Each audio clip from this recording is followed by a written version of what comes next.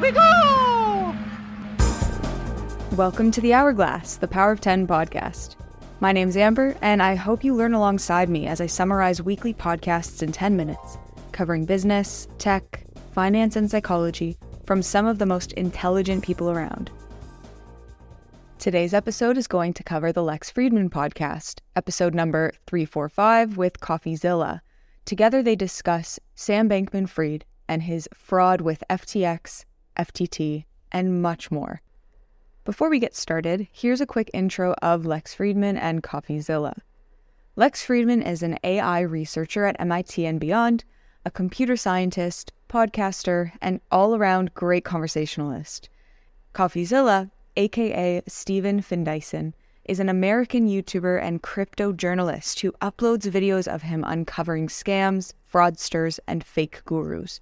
His latest discussion with Lex is about the fraud committed by Sam Bankman-Fried, the CEO of cryptocurrency exchange FTX, which recently committed, quote, one of the biggest frauds in American history.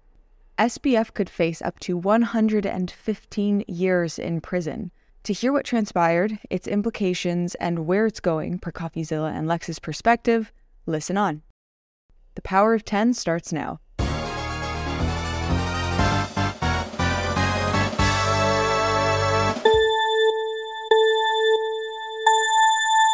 Sam Bankman-Fried, also known as SBF, grew up in a position of privilege.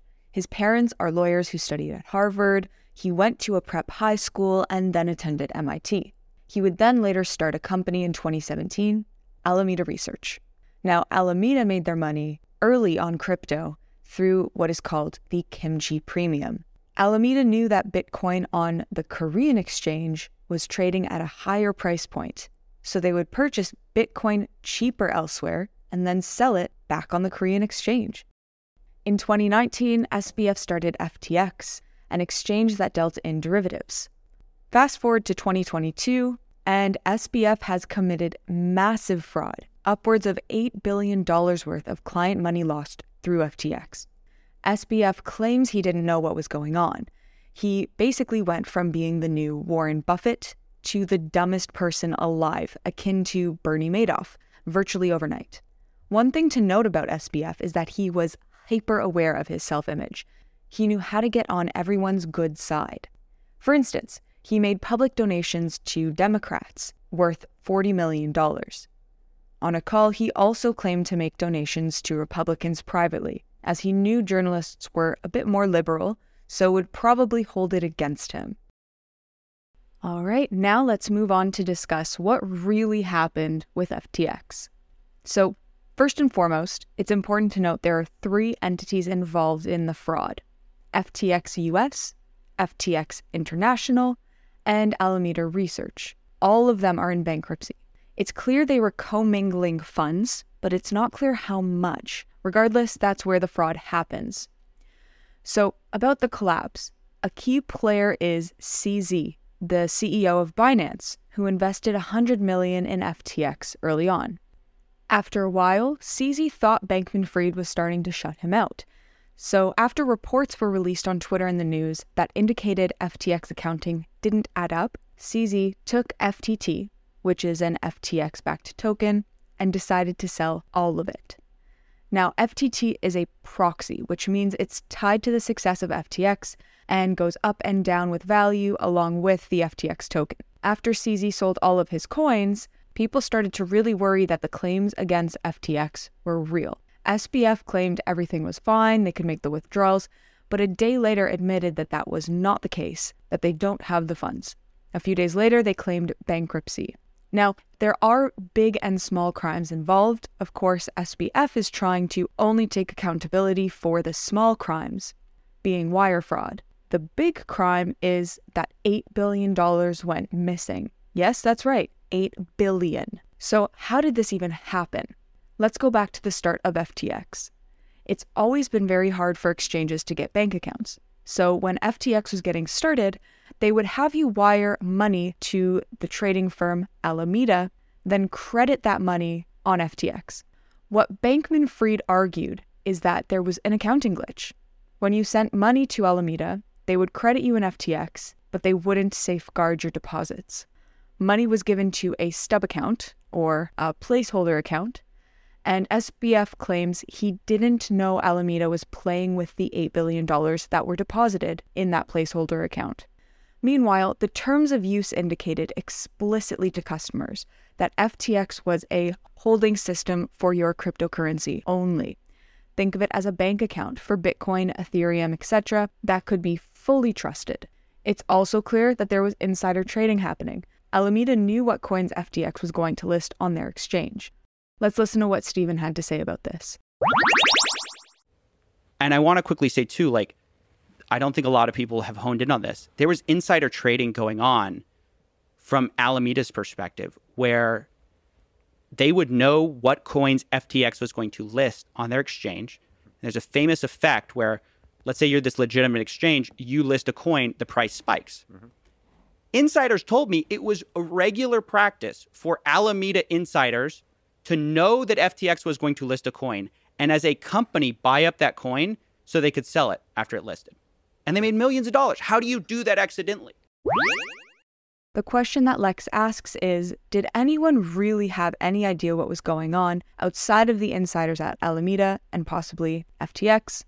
Well, after SBF's interview on Bloomberg with Matt Levine, Stephen had his suspicions and made a video to call SBF out. He claims in the interview he explained a Ponzi scheme to Matt with the narrative that this could make him a ton of money, naturally raising red flags. But nobody could have guessed the massive scale of this scheme. Why didn't any due diligence happen? Could this entire scheme have been prevented, and how? Are you as accountable if you're simply looking away versus if you know what's going on? The scariest part of this is how many smart people didn't see this happening at all. There was social pressure and bias and blind spots in place due to SBF's background and pretty much nothing else.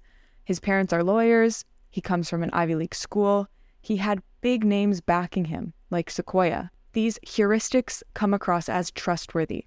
Plus, of course, he had a way with words and a strategic, thought-through understanding of how the social system worked, and he played it. Let's talk about what the implications of this really mean, besides the fact that $8 billion were lost. Based on Stephen's perspective, the little investors suffered the most. Those who invested $50,000 and under are those who don't necessarily take on as much risk, don't diversify, especially younger people, and don't have more funds. Sometimes the money that they invested is everything that they own. Lex and Stephen discuss the implications of giving one person as much power as was given to SBF with a system that is low on regulations and high on trust. There's always been mistrust in banking systems. In financial crises in the past, banks were bailed out instead of taking accountability. Crypto's job was to reinvent the wheel. Unfortunately, it demonstrated the same structure, with one person holding the power and the rest a consequence of that person's whims. The big implication here is that the trust has been broken in crypto. Take a listen to Lex's point of view. It's the flap of the butterfly wings. So yeah, you're right. We should be skeptical of attributing too much to the system or the individual. It's all like a beautiful mess. Given all of these implications and the scale of the fraud, you might be wondering what happens next. Since FTX has collapsed, SBF has been in countless interviews. Stephen claims that it's going to pigeonhole him. Does SBF believe he can spin the narrative? What are your thoughts? To Stephen, it's clear that SBF should go to jail. Beyond that, he believes that everyone who took a part in it, everyone who knew, should face jail as well. Stephen says that the biggest reason to charge them is because it disincentivizes fraud. If they simply get away with it without any repercussions, what does that tell the next SBF? The sad part is it's highly likely that the other players don't in fact get sent to jail, since many of them will make deals to throw SBF under the bus and pin it all on him. Funnily enough, Enron's lawyer is actually on the case, so the man who brought Enron down will be working to send SBF to jail as well. When it comes to the funds that were lost, Stephen believes that there should be some kind of redistribution of funds, not close to the full value, but somewhere near 10 cents on the dollar. The other major ethical concern to look out for is FTX in US versus international. Who do we help? FTX US was backed more than international, but it's not clear what will happen and who will be recompensated, but there is a big incentive to favor US people. Lastly, Lex asks the question, how do we investigate these types of situations and check the credibility of these types of organizations? Stephen's response is that it depends on the domain. The recommendation of someone should be treated proportional to their expertise in a given domain.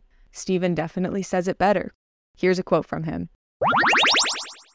I think the scale of harm and therefore responsibility escalates depending on what field you're in. Just like I wouldn't hold Tom Brady as, like, if he gives a bad football opinion, right? And he should have known better.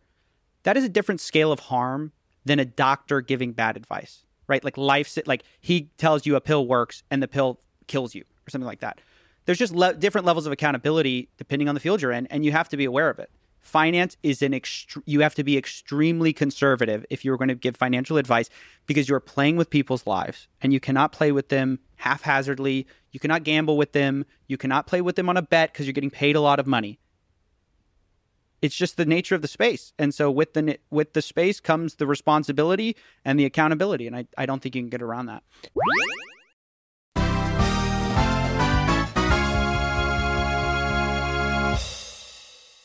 Thanks for listening to The Hourglass. I hope these 10 minutes were interesting and helped you learn something new.